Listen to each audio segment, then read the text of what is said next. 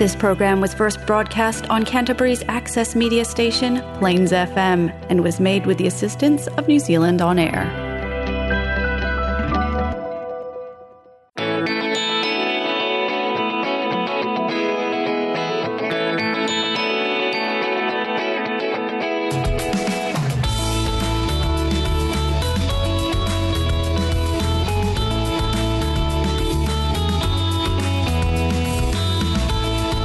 Hi, and welcome to the Alcoholics Anonymous radio show here on Plains FM 96.9. My name's Martine and I'm an alcoholic. The purpose of this show is to increase public awareness of Alcoholics Anonymous as an effective means of recovery from the disease of alcoholism. Our show has two parts. First, we'll talk a bit about alcoholism, what it is and what AA can do to help, and then we'll interview a recovering alcoholic who's an active member of AA. I'm now going to ask our guest to read the AA preamble, which is read at the start of every AA meeting. Alcoholics Anonymous is a fellowship of men and women who share their experience, strength and hope with each other, that they may solve their common problem and help others to recover from alcoholism. The only requirement for membership is a desire to stop drinking. There is no dues or fees for AA membership. We are self-supporting through our own contributions. AA is not allied with any sect, denomination, politics, organisation or institution, does not wish to engage in any controversy, neither endorses nor opposes any causes. Our primary purpose is to stay sober and help other alcoholics to achieve sobriety. So, what is alcoholism? Alcoholism is a disease, not a disgrace.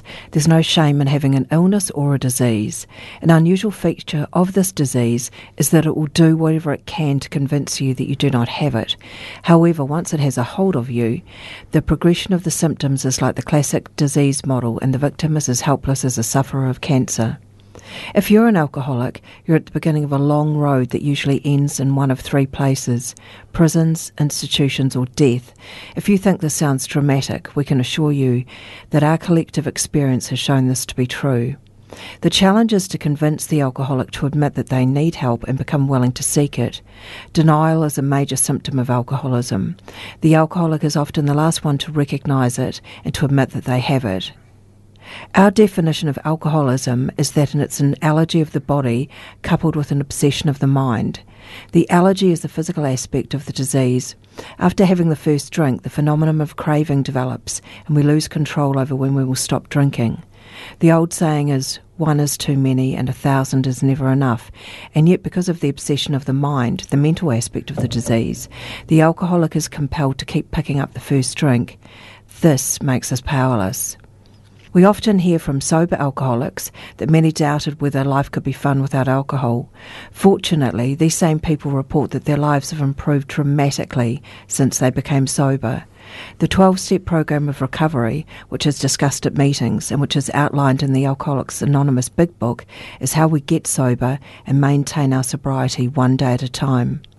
This program is a proven track record of helping otherwise hopeless alcoholics to achieve long-term sobriety and recovery. It has taught us how to enjoy life sober. Okay, for anyone who's just joined us, you're listening to the Alcoholics Anonymous radio show here on Plains FM 96.9, and we're just about to interview an AA member who is going to share their experience with alcoholism. So I wonder if our guests would like to introduce themselves and give us a quick sketch of who you are, maybe starting with your age. Hi, I'm Stacey. I'm an alcoholic. I am 13 years sober. My sobriety date is the 10th of June 2007 and I am 37 years old. Cool. So how long have you been sober for? 13 years. Excellent. And are you working at the moment? No. And what about your situation? Are you married? Do you have children? I am not married, but I have 3 children. Nice. How old are they? They are 11, 5 and 2. Cool. And where are you from? Could you give us a little bit of a background about your childhood and what it was like growing up? I was born in Christchurch and I've lived in Christchurch my whole life. I was brought up on the east side of Christchurch in Burwood Way with an active alcoholic father, so It was a bit unpredictable growing up. There wasn't violence or anything like that, but it was definitely emotionally unstable. You didn't know what you were going to get from day to day. So I kind of lived in hyper-awareness, I guess, a lot of the time. And, yeah. When you say you didn't know what you were going to get, was that sort of like mood-wise? Yes, so you'd sometimes get fun dad that would come home and didn't matter what mum had been slaving away or doing. It was, we're going out for tea and we're doing this. I'm fun dad, let's play, fight and blah. Or sometimes you'd get grumpy dad that just sat on the couch and drank more, or was passed out in his car in the driveway so he couldn't actually make it inside, or would snap at you, or go nuts because a light was left on and track you down the hall to bring you back to make it, so you didn't know what was going to happen. Right. And very unpredictable. Sure. So what about you? How old were you when you started drinking? 14. Yeah, 14. And can you tell us about that first drink, what it was like, what it made? It's lovely. That first one. Man, I had no idea that that's how I could feel. Yeah. Because I was very alone, very shy, would go red as soon as someone looked at me, let alone had to make eye contact and talk to me. And I went out with my sister and her friend, and we all went in on whatever amount of dollars, cheap bottle of vodka and a bottle of Lift, and I drank it, and I was funny, and I was talking to people, and I was running around, and I was dancing. It was just, is this how I could have been living my whole life? Yeah. Is this how I could have been feeling? This just fixed everything. This just made me who I was. This is complete. You complete me, and that's kind of, and that unfortunately was my one-off, and the next drunk was not that. Right. So what was the next one The like? next one was also vodka, and it ended up with me in the gutter covered in my own vomit, and a couple that I didn't know. I remember none of this. I blacked out. Yeah. Taking me home to mum, covered in vomit at 14. How was mum? Mum's a great codependent. She was very lovely. She took care of it. She took care of me, and yeah. So when you started drinking, sort of like regularly, how was it? Were you drinking socially? Were you alone? Were you a binge drinker? Were you a daily? What sort of drinker were you? Well, being the age I was, it was binge, and just when I could get someone that looked, one of the friends looked old enough, or, I was right on that cusp of when it went to 21 to 18, just as I was 17-ish, I think, is when it happened. So I had some 18-year-old friends that could help me out, and I just... Oh, my God, I forgot the question, sorry. How did you drink? Oh, how did I drink? Yes, yeah. So I I did binge drink because I still had to go to school and stuff. So I still attended, I was enrolled. I didn't really attend, but I was still enrolled at school, and I binged. I binge drank. It was just started off normal, Yeah. Well, never normal feeling to me now, I know, but it would have looked normal teenage antics that spiraled very quickly into I was always the one blacked out. I was always the one being taken care of. I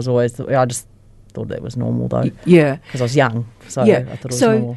So when you could buy your own alcohol, was it still binging, or did that? So it was. So it was always. Yeah, binging. it was always weekend drinking. Right. Yeah. Yeah. It never really came over into during the week unless it was a public holiday or something like that. But it was always Friday, Saturday night. But but it never really, because I had to afford my alcohol, so I still had to get up and go to work, so I couldn't, I physically wouldn't have been able to function doing that. Right. Yeah. And so did you ever feel then, sort of, when you were younger, that it was a problem? No. Right. Because I stopped, my last drunk, I was 23. Right. A few months after my 23rd birthday. So it didn't really become that evident because it's what everyone kind of did. Yeah. But I just felt different about it. I just knew it was a bit off. I drank faster. I had that excitement around it. I'd wait for, my flatmate would come home from work and it's like, can we'll go to the liquor store now? She's like, mate, I just want tea. I just want to chill for a bit. We don't have to go out till later. And I've got that eager. Yeah. But I've been waiting. Yeah. I've been waiting for this kind of thing. And so it was always a bit different, but still normal enough in the party scene that I was in that it wasn't red flaggy yet. So you stopped when you were 23, but before that, had you ever tried to stop? No. Right. No, I didn't. That's one thing that I don't relate to is when people say I've tried over and over, and there's a bit in the big book about how they try every imaginable way. I didn't. I was young. We went out, we drank. That's what we did. You know, even now and then if you'd go on a detox or a diet because you want to change your life or have an inspirational thought or something, I would. But I'd last a couple of weeks and then think it was a decision to start again because it would be my birthday or a friend's birthday but no. So what took you to that place where you decided what happened that you needed to stop, that it was a problem? It wasn't even that spectacular. It was very odd. It was a normal-ish drunk night round at a friend's house.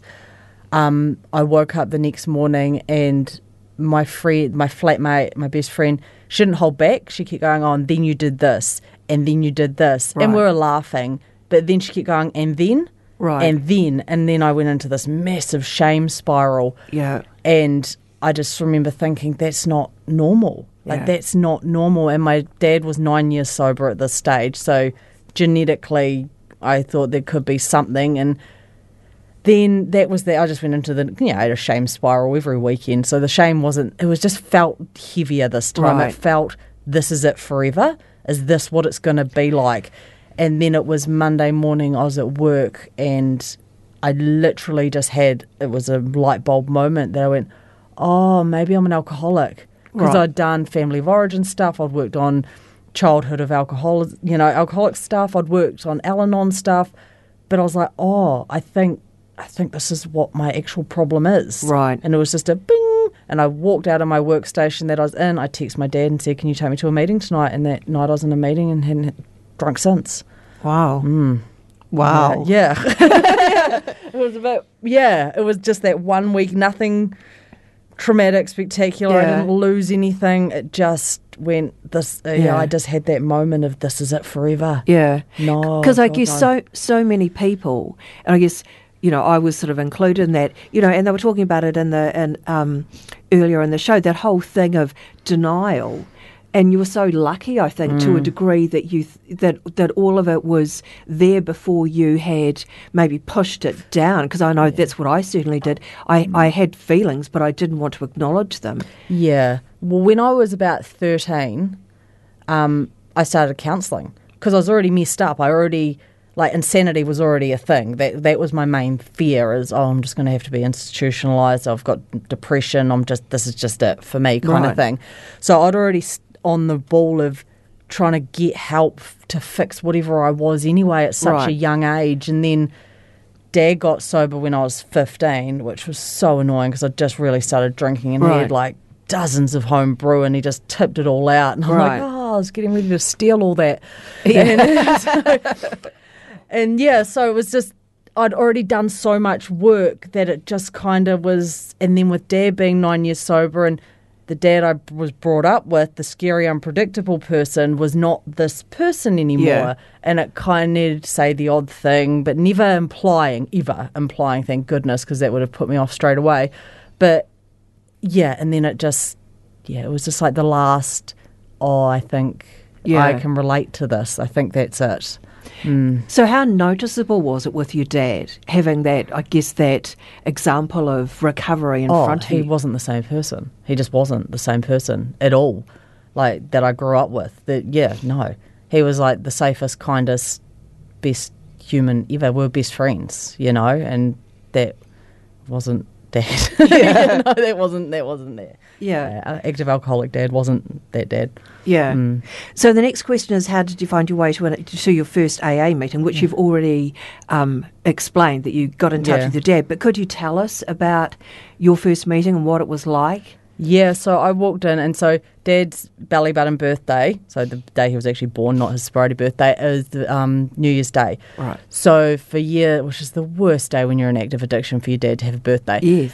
And so he'd have these barbecues. He had them for, 8, 9, 10 years, whatever. And, I was 9 years, a few years anyway before I got sober. And so all these recovery people would show up and, man, I'd have to show up hungover as, still sometimes drunk. It was awful, but you showed up. And so I knew a lot of people, and the meeting he took me to was this home group. So I walked in and I knew at least 15 of the 20, 30 people that were there, and they were just like, oh, are you here? You here? Or are you here? Kind of thing. And I'm like, oh, God, I'm here. This is so embarrassed. I was just so embarrassed. And then people started sharing, and I don't think I heard a word they said at all. And then at the end, when they stood up to do the serenity prayer, that was fine. But then the holding hands, Right. that needs a warning for newcomers. Right. Like it was the middle of winter, so I had gloves on. So I was like, I don't actually have to physically touch anyone. But I was like, oh, what is this? And then Dad was also very good of your journey's your journey. So it was like on the way to the meeting, it was like, this is the one meeting I will take you to. And we probably, if you stay sober, won't be in a meeting together for unless it's your sobriety birthday or years, and he's stuck with that. And then a woman came up to me and said, I'll pick you up tomorrow night. And I went, oh, tomorrow, I've already been tonight. And then she took me, and then so that was a Monday, and then the next night, and then it was the Friday, and she messaged me and said, I actually can't go to a meeting tonight, but I can pick you up tomorrow. And I just thought, I just heard enough to go, I have to get to a meeting though. Yeah. So I managed to get myself to a meeting, walked in, slipped on one of the easy does-its that were laminated on the floor, and I was late. But I needed to be there, and it was fine. So, my first experience of a meeting was actually embarrassment that this is where I've ended up so young and people knew me. But also, When you said you needed them, did they make you feel better? Yes. Right. And what was my first Friday night as well. That was my drinking night, so I'd been all week, but then they made me feel better in the way that, lucky that first meeting, I didn't really hear much, but on like the talking on the way there and on the drive home, and that it was, don't listen to the similarities, Stacey, because, it's like you're not going to relate to the 50-year-old man or the, whatever-year-old mother of 5 at the time. You're not going to relate to that part of their life, but listen to the way they felt, the way, that shame spiral, that guilt, that out of control, all that. The self-loathing, the suicide, all that stuff I related to. Yeah. Even though I was 23 and we're all from, people that wouldn't normally mix. Yeah. But I related to what people were saying, and it made me feel like I wasn't alone. Yeah. And you guys got me. Mm. Yeah. Cool. So, could you describe to people how it is that you think you've managed to stay sober, this whole time? The steps. I've done the steps. So when I came in, I made the decision that if this is where I'm going to end up, I know it's a day at a time, but I want that day at a time to add up till I die, pretty much, is how I thought of it.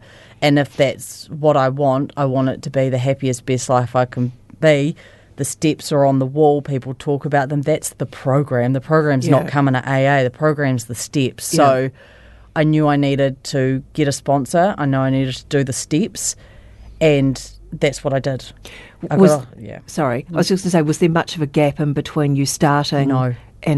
I got a sponsor that said, I expect the steps to be done within the year. Right. Why would you put off health and happiness? I get that some people do it differently. I have absolutely no judgment. This is just my only one story of how I did it, and that's all I have to share. And I liked that. I picked a sponsor that was not a friend because I didn't need one. I needed someone that had knowledge of how this worked, and I've been sober X amount of time, did it the way I want to do it, and that's what I did. Yeah. I just did what they said, pretty much. So how, over the time that you've been sober, how have you coped with difficulties? I have a spirituality and a higher power that I believe in that helps me. I hand a lot of the hard stuff over and trust the process. I've been around long enough to know now that everything always works out. Yeah. Even if it's not how I initially think it's going to work out. And hard times happen in everyone's lives. And I've never not been okay. Yeah. I've never not been yet.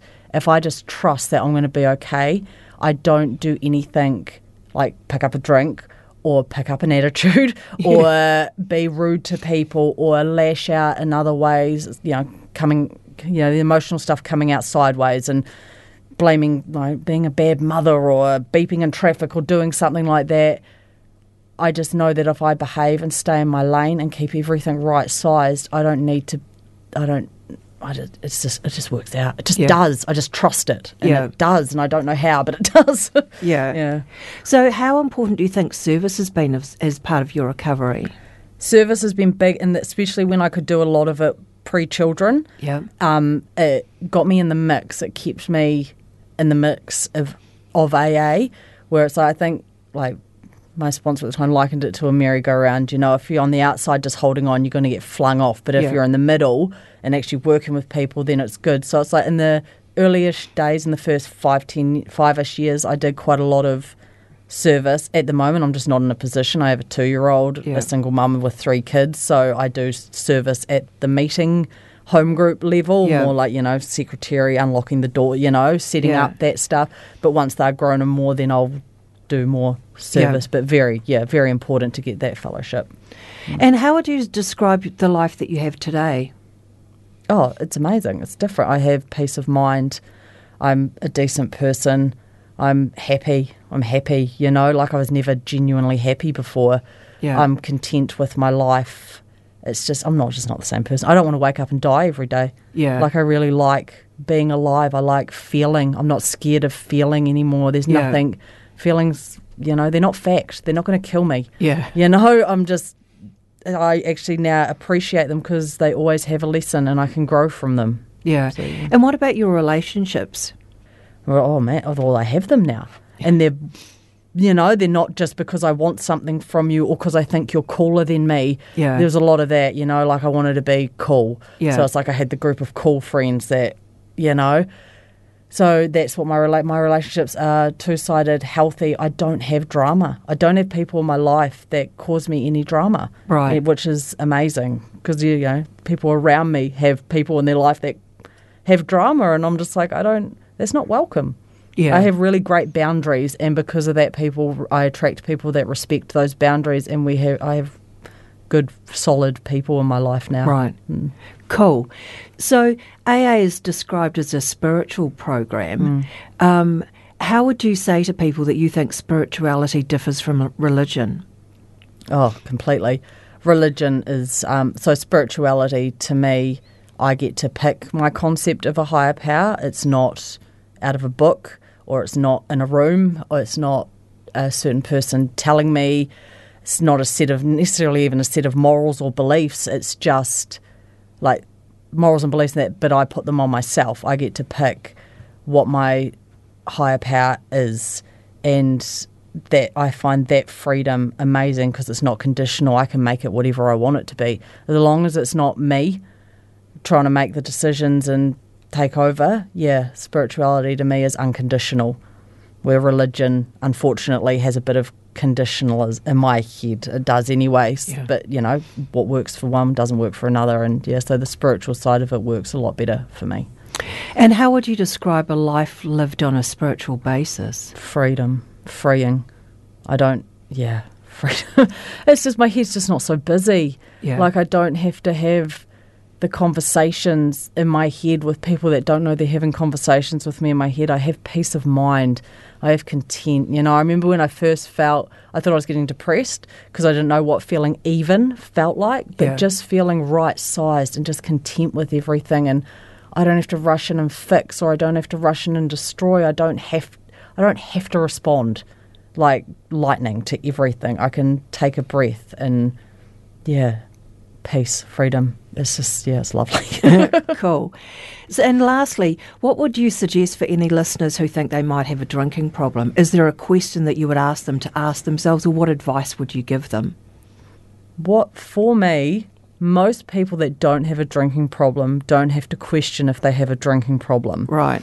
You know, if you walk like a duck and talk like a duck, chances are you're not a goose with a duck suit on. You know, so if you think you have a problem, what harm could it possibly do?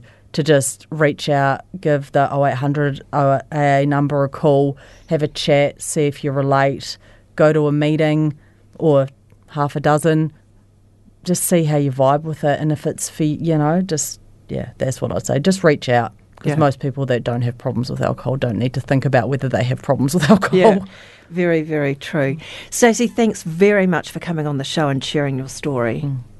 For our listeners, if you've related to anything you've heard or would like some more information about Alcoholics Anonymous, you can look us up at the web at www.aa.org.nz or call us on 0800 AA Works. There are over 60 meetings a week in Canterbury, so it's likely there's one near you. Join us next week to hear more AA members sharing their experience. Our show airs every Monday at 5:30 on Plains FM and repeats on Wednesdays at 12:30pm. You'll also find podcasts of our past show on the Plains FM website at plainsfm.org.nz, or you can download, subscribe and listen to podcasts on iTunes and Spotify.